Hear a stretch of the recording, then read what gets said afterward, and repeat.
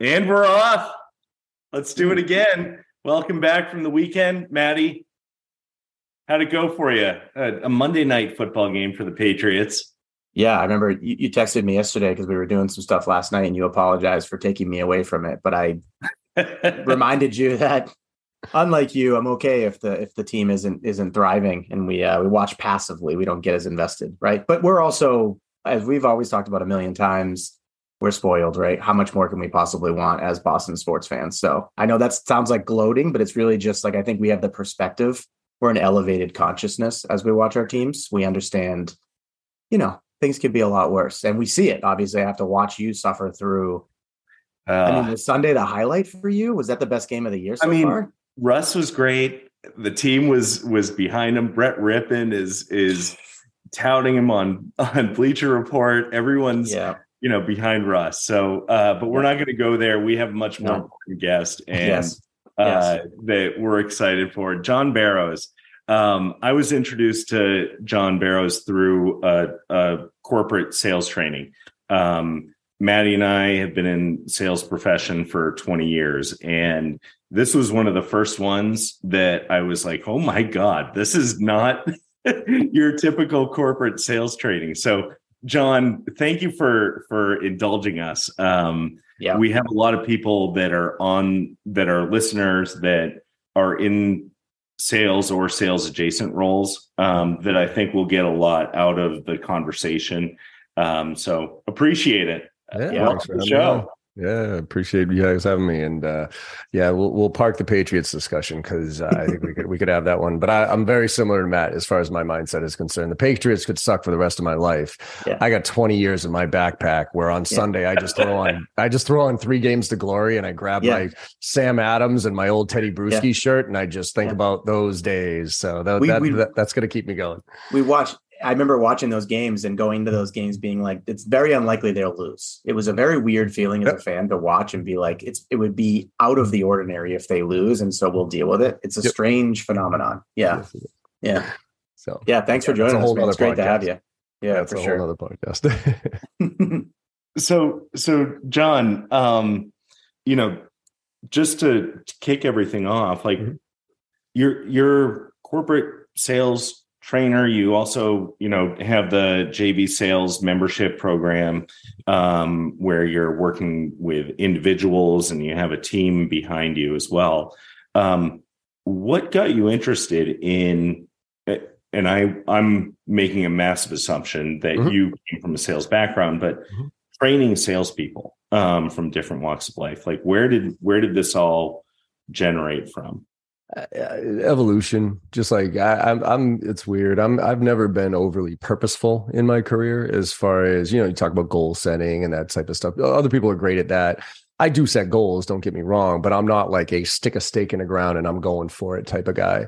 I went to college just kind of like most other people. I didn't know what the hell I wanted to be when I grew up. I mean, the main reason I went down to Maryland for my college was because they were the ones that wouldn't force me to declare my major. Right. So I was like, all right, well, let me go try everything, because my first major was art, because I thought I was good at art in my little town of, 12,000 people. And when I got to school, I realized, holy shit, being the best guy of 150 artists or not even artists in a high school is not exactly going to pay the bills.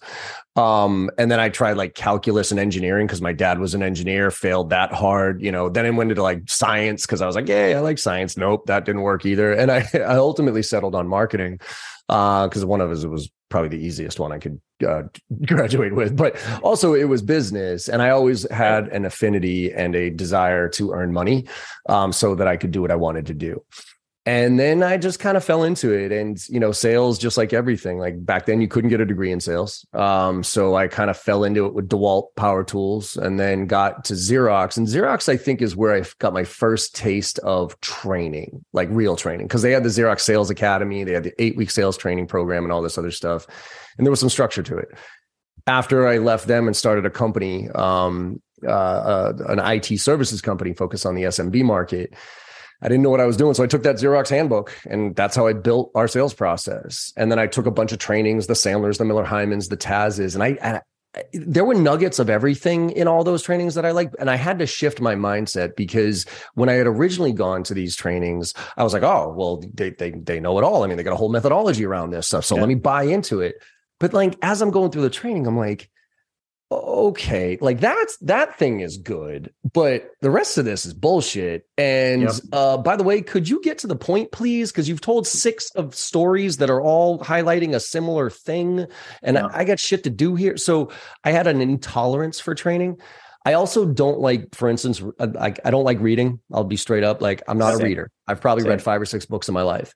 The reason is, it's the same thing I hate. The reason I hate training is because there's, most books are 80% fluff and bullshit and 20% actual decent stuff, but they have to put the rest of those pages in there so the book can be 200 pages so they can sell it for $24.99, because they wouldn't be able to sell it for $24.99 if it was just 10 pages. So I that's why I don't read books. I'm like, this is fucking pointless. Just get to the point. So I use tools like Get Abstract or, Blink List that summarize the books in 5 pages. I'm like, all right, cool. So I've read every business book there is out there, but I haven't read it. I just read the fucking highlights because that's all I needed. So when I had the opportunity, like when I sold my company to Staples and then got fired from there because I'm not a corporate guy, Basho offered me the training that I took was called Basho. And I really liked that training because it was super tactical, no full of shit. And Jeff Hoffman is one of the best sales professionals I've ever watched in my life. Yeah. And I immediately gravitated towards it. And then when they offered me the job to be a trainer, I was like, no, absolutely not. And they're like, why not? I'm like, I don't like fucking training. Like most trainers are either failed sales professionals or professional presenters. And I'm like, and I don't want to be part of that crowd. And they said Basho had a unique model where they didn't hire trainers. They hired sales reps who could train. So you had to be able to use the techniques to sell so you could train, or else you wouldn't make any money. And I liked that. And so I just it was funny. I was prepping for the interview with Basho, and they wanted me to do a training. They wanted me to train something. I had never formally trained anybody, right? So I didn't know what to do. So you know what I did? I went down to literally Barnes and Noble, no joke, and I got Training for Dummies. I was going to ask. Yeah. I got Training for Dummies, no joke. But the funny thing is I opened up the first page, and in there, it's like, here's the 10 characteristics that you have. And if you have these characteristics, you're cut out to be a trainer, right? And I read through every one of them, and I was like, no, actually, Matt, they were all spot on. Like, interesting. I was like, holy shit. I'm like, all these things. Apparently I'm supposed to be a trainer here. So I called up my mom, who was a career counselor. Like, back when I was growing up, she was a career counselor. I've had a Myers-Briggs since I was like 5 years old. So, so I asked her, I go, hey, Ma, I got this interesting opportunity for a job here. I'm not 100% sure I want it, but it's to be a trainer. And I'm kind of, based on what you know of me, and she just starts laughing. And I'm like, what? And she goes, John, I didn't ever want to tell you what to do with your career. She's like, I didn't want to guide you. Right. But if there was ever anybody that I thought was meant to teach and train, it's you. And I was like, huh. And quite frankly, it was like a fish to water. Like, as soon as I got into it, and it wasn't because I'm a good trainer. It's not because I'm a good trainer. It's because I'm a good practitioner. Like, I train, I sell every single day. I still have my own quota. I still prospect. I still close. I still manage my own contracts. So with that, I can tell you what works and what doesn't work because I did it yesterday. You know what I mean? And as opposed to reading it in a book from 10 years ago and wearing a suit that's 3 sizes too big and doing a bullshit role play that nobody would ever do in their lives. You know what I mean? So that's kind of my journey into it. And, and I thoroughly enjoy transferring that knowledge, getting those light bulbs to go off, and seeing those like, ooh, cool, and making a difference. So that's a big part of it too. Like, you hit on a ton of topics there that like resonate with me. It's the willingness to want to coach and teach that I think I can already see it, right? Just in having a conversation with you here for a few minutes, like you just mentioned it, right? You love that reaction you get from someone when a concept resonates and they can take it and make it their own and then use it and become successful. And that is easy to get on track with. It's, I think like the story of how you got here with like trial and error, I think everybody should do that with their career. Try different things, fail. We get so scared to fail, but failure is an opportunity. It really is an opportunity to learn, right? Like, why would we be running from that? I try to push my teams to that. especially in your 20s. You have no risk or limited risk. Try everything. Literally fail at everything. Failure is only failure if you don't learn from it. You know what I mean? Like, that's failure. If you fail at something and didn't learn from that failure, that's failure. I'll determine that, right? People say there's no such thing as failure. Yeah, there is. If you suck and you keep trying things and not learning from them, that's failure. But if you look at it as, okay, that sucked, but what did I learn from it and how can I apply that moving forward? There's no such thing as failure. And you got to pick, people say this all the time. Like, here's some terrible advice that too many people have given to specifically millennials, which is like, follow your passion. Like, what? Follow your passion? That is the dumbest advice I've ever heard in my life. It's terrible. You're going to tell a kid at 18 years old, follow your, if you told me at 18 years old, follow my passion, I'd be smoking weed, fucking painting on the sidewalk over there. No, the idea is find your passion and then follow it. Yeah. And you don't know what you're passionate really about until you try a bunch of different things. So my whole theory on buckets of age range: 20s, try everything. Fuck up, who cares? 30s, pick a lane. 40s, you better know what the fuck you're talking about. Master it. Right? Yeah. So that's where you create wealth. Yeah, I love that. It's exactly it. I think there's so many rules now. And you mentioned it, all these other trainings, right? There are nuggets and there are pieces and there are aspects of those trainings that you can take to make your own. Everybody now, it has to be like, guide me to this one thing and I'll follow it and I hope it works. But we don't experiment, right? Like you mentioned earlier, I think you kind of alluded to it, like question everything. I question my own process and thoughts. I question anything that comes my way because I want to make sure I build a cohesive, collective story that works and resonates. Like you and I were laughing before too, like mock demos and training through like a mock demo. It takes out the one aspect of sales that's or learning anything that's most prevalent, and that's the authenticity. So yeah, I love that concept. I love that mindset. You just get so much more out of it and you kind of take everybody's guard down. You're not just like following and checking boxes. You're actually learning something about yourself, which makes you, we're all selling all day, every day in our whole, it's communication. Sales is communication. Like that's really we do the activities anyways. We have like, here's a easy example. When you're starting off in your career, you got to make the calls. You got to make the 50 dials, whatever the fuck your boss is telling you to do. Right. And it sucks. Don't get me wrong, but do it and then learn from it. So for instance, like I tell everybody, the number one thing, if you asked me to go back and tell my 22-year-old self something, what would it be? Right. It would be A/B split test everything, literally everything. So, and when I say that, like when you're cold calling, say you're cold calling into CIOs in healthcare, come up with 2 different messages to CIOs in healthcare, make 20 phone calls with this approach, make 20 phone calls with that approach. Which one yields a higher response rate, right? Yeah. Because look, if you say you make 50 dials in a day and you get no meetings, that's a shitty day. And I agree with you. But say you make 50 dials, but you split it up and you do 25 and 25 and you still get no meetings. To me, that's actually not a bad day because you just figured out 2 approaches that don't work. Tomorrow you come in and try a couple new ones. The whole idea of agility right now, if you are not agile and are not evolving, you are getting passed over. Like you are standing, if you are standing still, like agility for businesses, for individuals. And the only way you can be agile is to create a framework for yourself where you can consciously test different things and try, because what worked 6 months ago is just not working anymore. Right. The question that you asked, like, I mean, think about, remember when when COVID hit? And y'all heard like, oh, lead with empathy, right? And then every fucking email in your inbox started with, I hope you and your family are doing well. Like literally overnight, that became an eye roll. You know what I mean? But yet still people are, I hope you're doing well. And shut up. So try different things. Experiment, right? Like I love the A/B testing thought. There's no right answer. And it might work for you. It might not work for Mike, might not work for me, but it works for you. And so why not chase that? Yeah, I love that. So that's awesome. You must hear from like people that are starting out in the BDR role, SDR, et cetera. What's like one piece of advice that you give to, people that are coming into a sales organization or a sales role, or what the hell am I getting into? I think I'm going to be selling used cars. Like, the scary idea of what sales is. What kind of guidance do you share? It's funny you bring this up because I'm in the midst of writing a book on this. I wrote a book called I Want to Be in Sales When I Grow Up with my daughter. And it was for kids like, 5-6 years old to kind of introduce them to sales at an early age.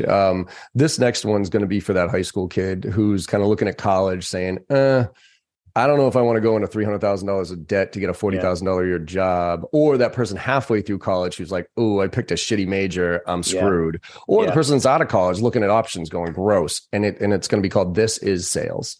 and my opinion of what sales is. And so to answer your question, Mike, about advice, I mean, outside of split testing everything, my biggest recommendation stems from what I think it takes to be successful in sales, which is a belief in what you do. Like if you do not believe in what you're selling, sales is a fucking brutal profession. And by the way, if you're one of those sales reps listening right now and you're out there saying, oh, I don't give a shit what I'm selling, I'm just trying to make my commission check, fuck you. You're the reason that this profession has a bad name. If you're out there and you don't genuinely give a shit about what you're selling and you don't think it really makes a difference, but you're making high commissions, you're the reason that people roll their eyes when you tell them you're in sales. Yep. But if you believe in what you do, man, sales is, somebody told me this early in my career, that sales was the transfer of enthusiasm.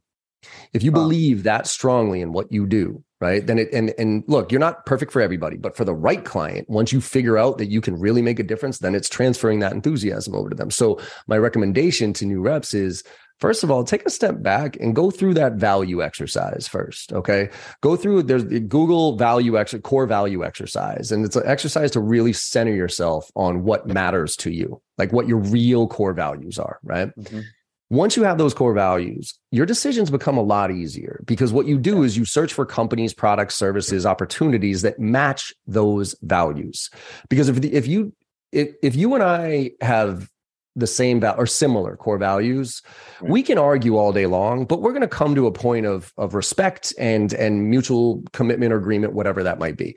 But if you and I values are off, then we're just going to yell at each other and we're not going to, you know what I mean? So once you really are crystal clear on what your values are, then you start looking for companies that share those values and products or services that you could really genuinely see yourself selling. So easy way to do this is look around. What's the shit that you use all day, every day? What's the stuff that you love? Like when somebody asks you about it, you're like, oh my God, look at this thing that I just, what are those things? And they're all around us, by the way. Just look at your desk, look at your house, whatever. And go see, well, then who sells this? Or who sells the product or service that creates this, or whatever that is. And then go look for those companies. Because when you have that conversation in an interview, it's such a different conversation.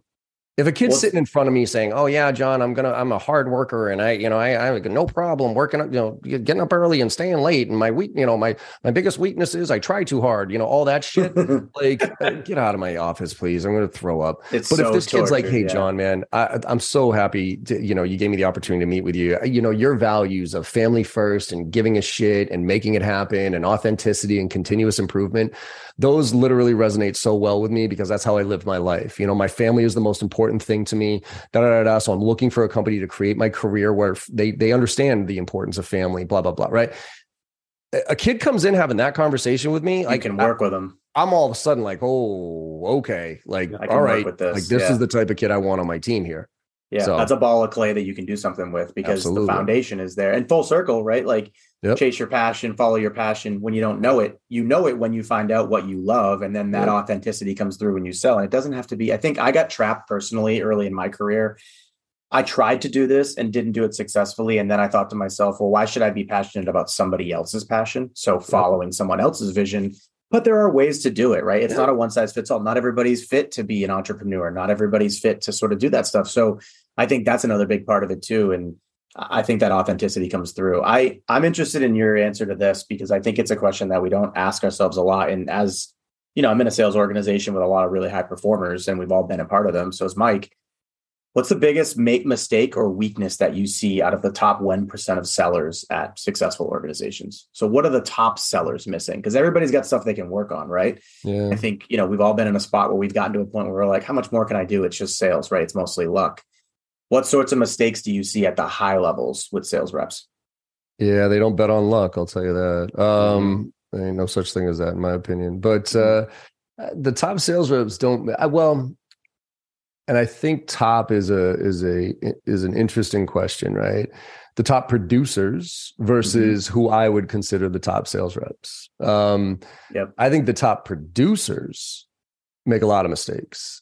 They rely too much on their art form, right? They're just those naturally gifted. Like, I'll tell you right now, I think if you were to really put a pin on it, I think there's probably 5% of our population who are the natural born sales professionals, the ones who just show up in a room. They know exactly what questions to ask, how to manage their time, how to relate to people, that type of thing.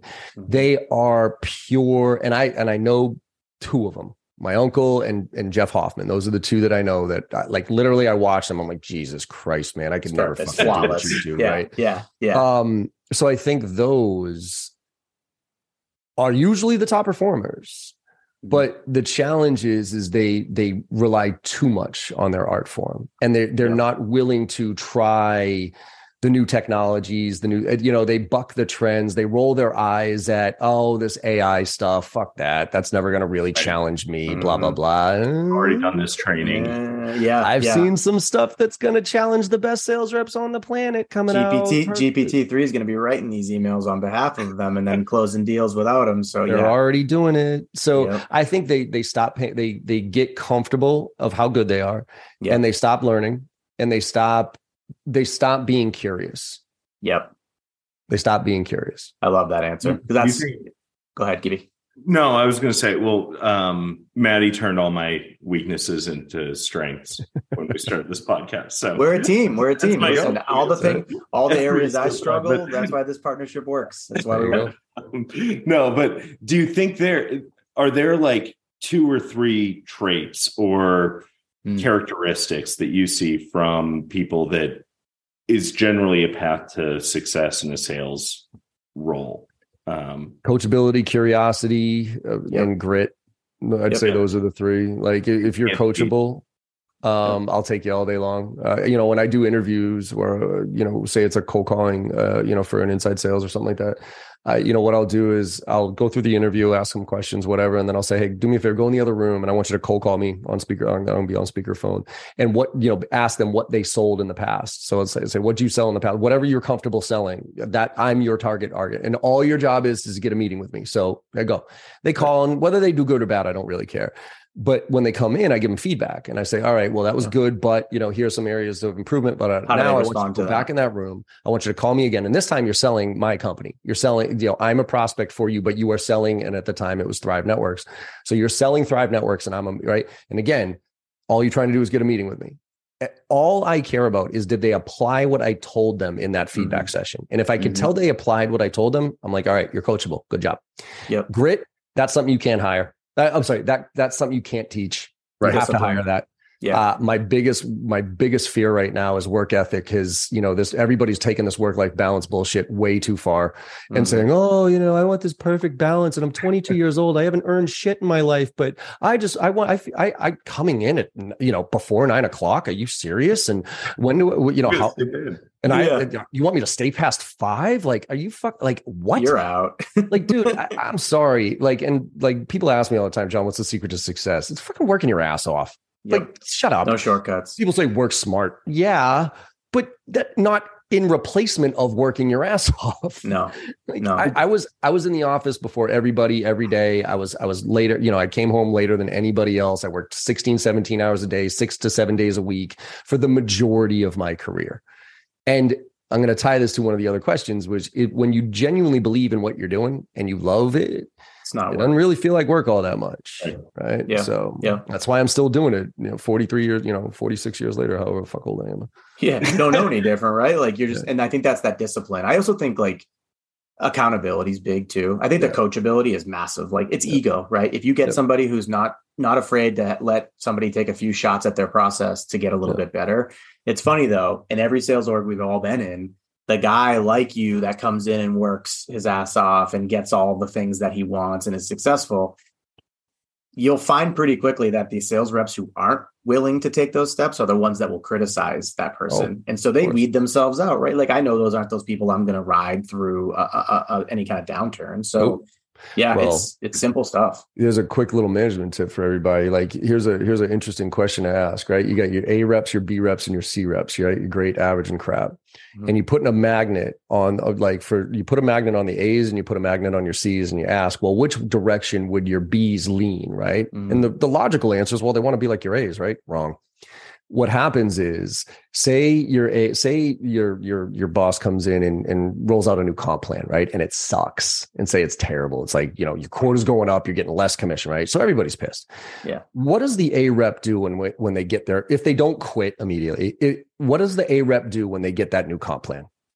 They find a path. They find a way to get it done. They immediately are like, well, fuck it, this sucks, but let me go figure this out. I'm out of here, right? Yep. Now, the C rep is just going to bitch, right? Oh, this blows and this sucks and whatever. So now you get the B rep sitting there. Now the B rep is frustrated because it's a frustrating situation.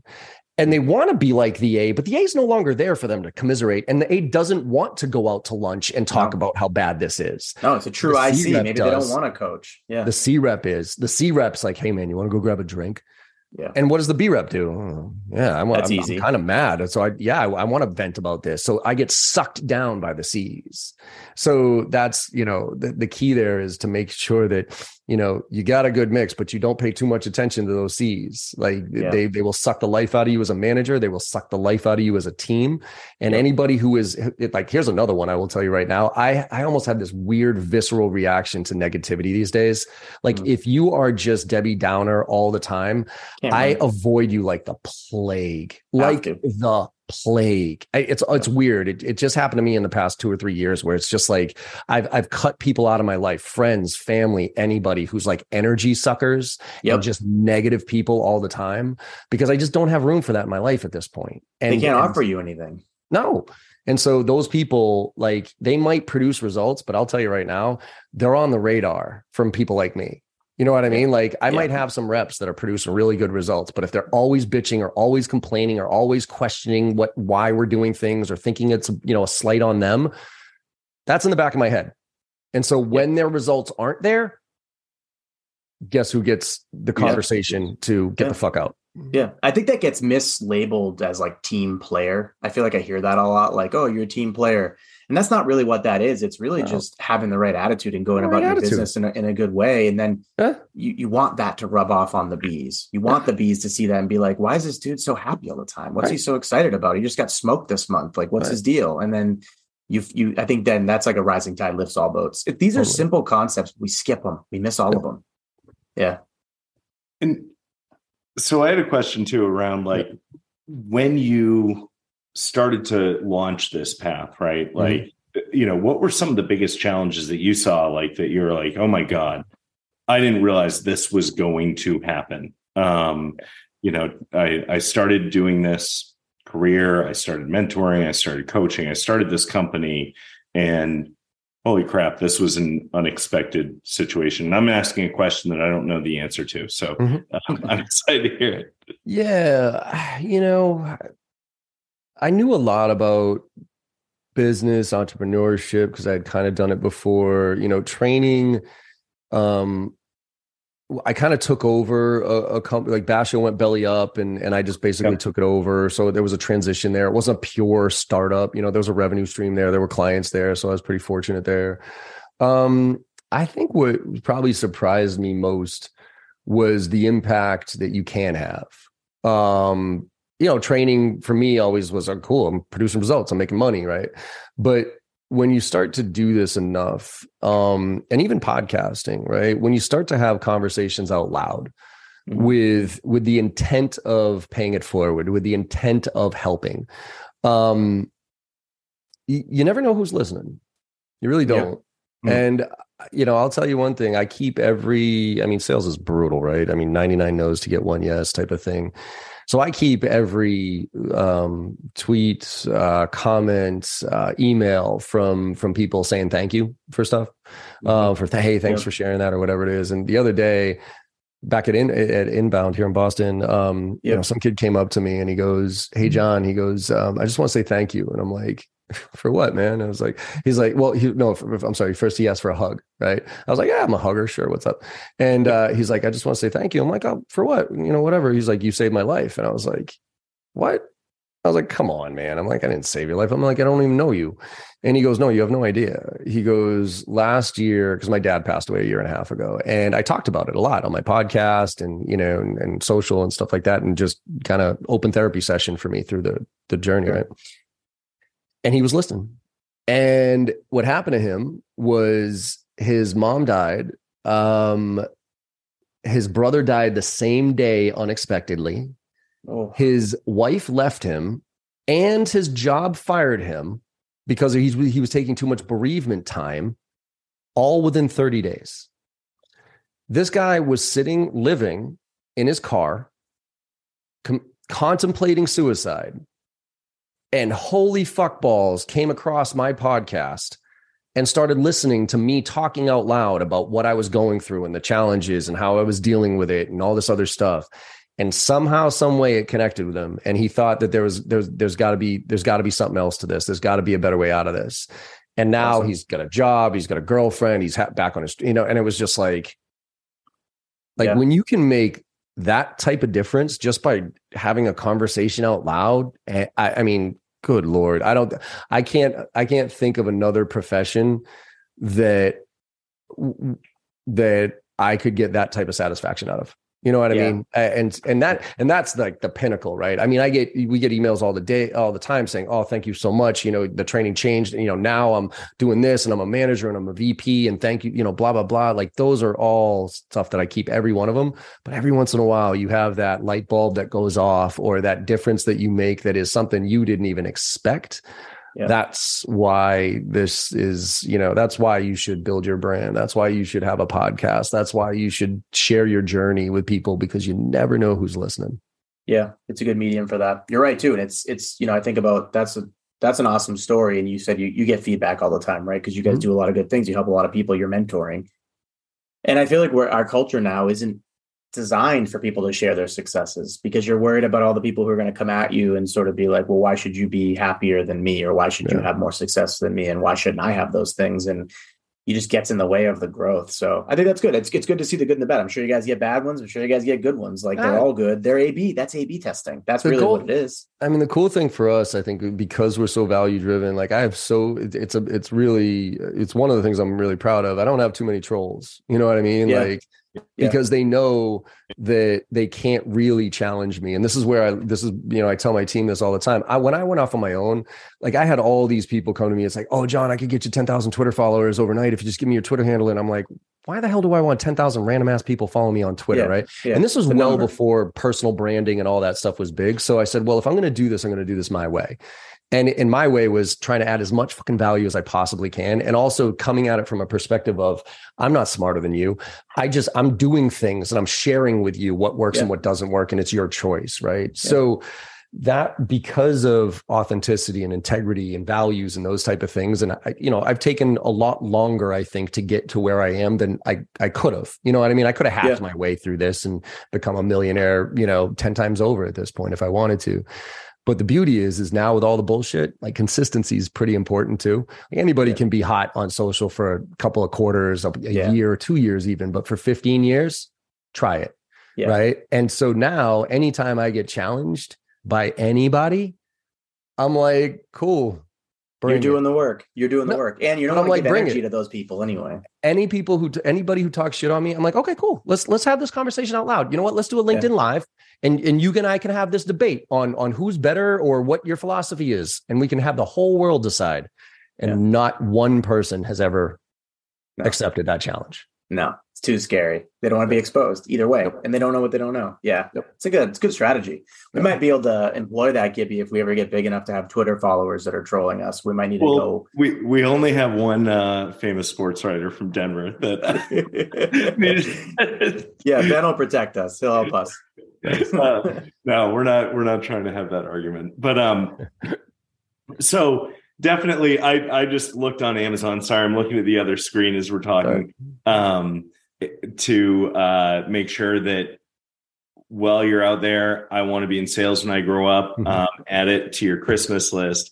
Joinjbsales.com is the website. Actually, we just rebranded. So it's Sell Better. It's sellbetter.xyz. So okay, I saw better. So we just transitioned, whole new rebrands. And if you go there, you can sign up for a daily newsletter where we do literally daily shows. We do daily live shows. So all free content. And then our YouTube channel, I think it's youtube.sellbetter.xyz has a ton of free content on there too. And tons of podcasts. Make It Happen Monday podcast. type of content on there as well that is really powerful. And it's not just directed at like the AE, right? Like there's content around SDR, there's prospecting, there's across the board. So you're going to get better by joining. It's holiday season. If you're looking for last minute gifts for the salesperson in your life, this is the time to do it. Not that, John, apologies. I don't think you're going to see a massive spike in sales. Could be 5 to 10 potentially. We'll send your way. We'll do whatever we can. Appreciate the shout out. Appreciate the exposure. If just one person grabs it and gets some value out of it, I'll be happy. So I think you might have 2, at least on this minimum. Call. So maybe we get to 4. Let's not get ahead of ourselves. We'll triple that. So John, you're North Shore guy originally, right? You're in Woburn now. Yep.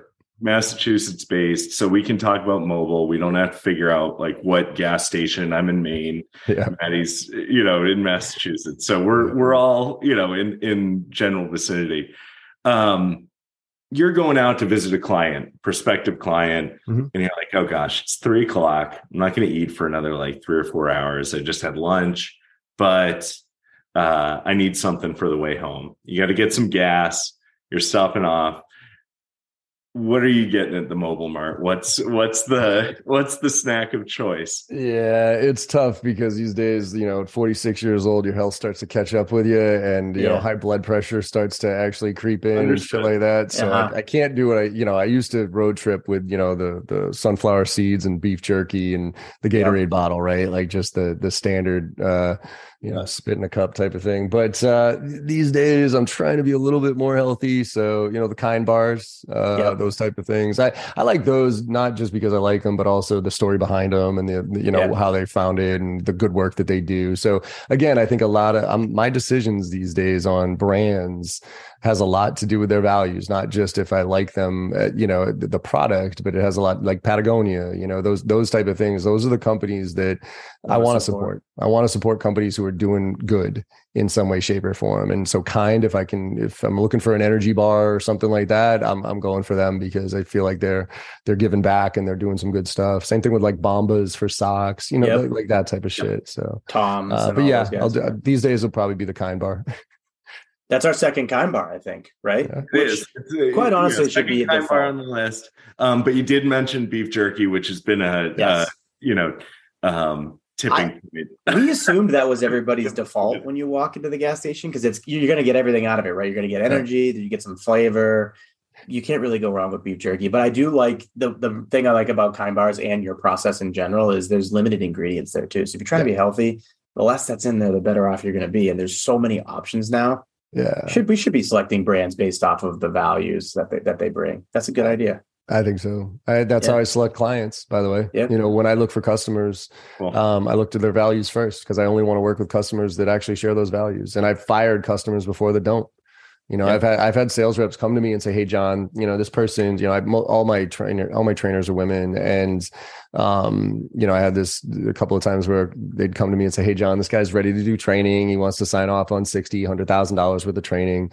But he's such a douche. He's been so condescending throughout the entire sales process, but he just wants to talk to you and he's ready to go." And I'm like, is this somebody that you think that you would want to work with? And the trainer was like, absolutely no. If you could actually give it to somebody else, I'd appreciate it. No. I'll get on the phone with that executive who's, all bravado. "Hey, what's up, John? How you doing, man? I'm so excited. Yeah, we're going to fire this up." And I'll be like, "Yeah, no, thanks." And they'll be like, "What?" They'll be like, I'll be like, "Actually, no, I just talked to one of my trainers and they said that you talked down to him the entire time and you were pretty much condescending and you talked over him every time that they were trying to have a conversation. You made him uncomfortable. I actually listened to some of the gong calls too. And you did come across as an asshole. So I'm good. We're not going to be moving forward here." And he'll be like, "Dude, come on. All right. I'm sorry. I'll sign the contract. We'll pay up front." I'm like, "No, go fuck yourself. Take that money, stick it right up your ass and go get another trainer who just is needing money because I don't need yours." Yeah. And, and they're like, they get mad at me and all that other stuff. But I'm like, I could care less. That's the last thing I need is some douchebag like you coming in here and treating my employees like crap. Because if you're a pain in the ass, by the way, this is for every sales rep to listen to. If they are a pain in the ass through the sales process, I promise you they will be a pain in the ass as a customer. Worse. Potentially worse. Yeah. Because then you're in. Then they feel like there's that entitlement, right? Like I've already paid you. I owe you, almost like I own your services. And that's just that's not a transaction. That's not. I got no room for that these days. No, I love that. I love that. We need more of that, to be honest. I mean, I think the best we could do is lead by example, right? Like turn down business as hard as it is that doesn't align with what you're trying to accomplish. Or, I see too many leaders bring in, business or people because they're results, right? It's the same thing we talk about A, B, and C players. I will fire an A player if they're an asshole. I don't care what kind of results that they're driving, because they're toxic to the rest of the environment. They're toxic to the team. And that's not going to work. So if you're a jackass and not a team player, eventually I'll let you go. Yeah. It's a virus. Those people are viruses to the org. Yep. Agree. It's hard. People don't want to have those real conversations. I appreciate that you do, because if we can make that more normal, it won't be so offensive. It'll just be, let's be honest about what we're both hoping to get out of this. And then it'll be a conversation. Yeah. We need more of that for sure. That's awesome. John, thank you. Yeah, man, this has been great. We appreciate it. This is awesome. I hope you have a great holiday season and enjoy the time with your family. One of the things that really stood out to me was when we were trying to schedule this meeting, and Maddie and I usually schedule at 8:00, and you're like, no, 8:00 is family time. And I love that. I thought it was great. And I was like, no questions asked. I get it. Boundaries. We all need to do more of that. So anyway, I hope you enjoy the holidays. Thank you for everything you're doing for sales professionals and taking the time to meet with a little old podcast here. So of course, we appreciate it. Thank you, man. Thank you, man. We appreciate you. Absolutely. Thanks for having me on. For sure.